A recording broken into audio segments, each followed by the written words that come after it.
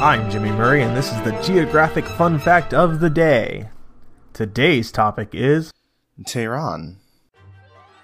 Tehran is the capital of Iran in Tehran province, with a population of around 8.7 million in the city and 15 million in the larger metropolitan area of Greater Tehran.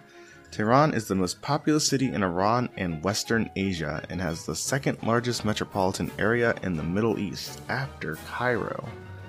It is ranked 24th in the world by the population of its metropolitan area. In the classical era, part of the territory of present-day Tehran was occupied by Rages, a prominent Median city.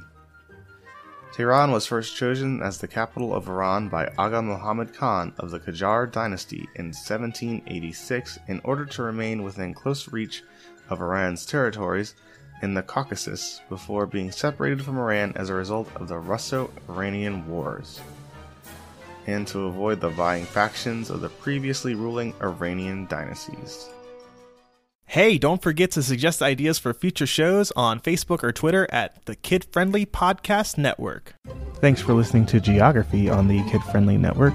Music by Kevin MacLeod. I'm Jimmy Murray, and this is executive produced by Chris Kremitzos.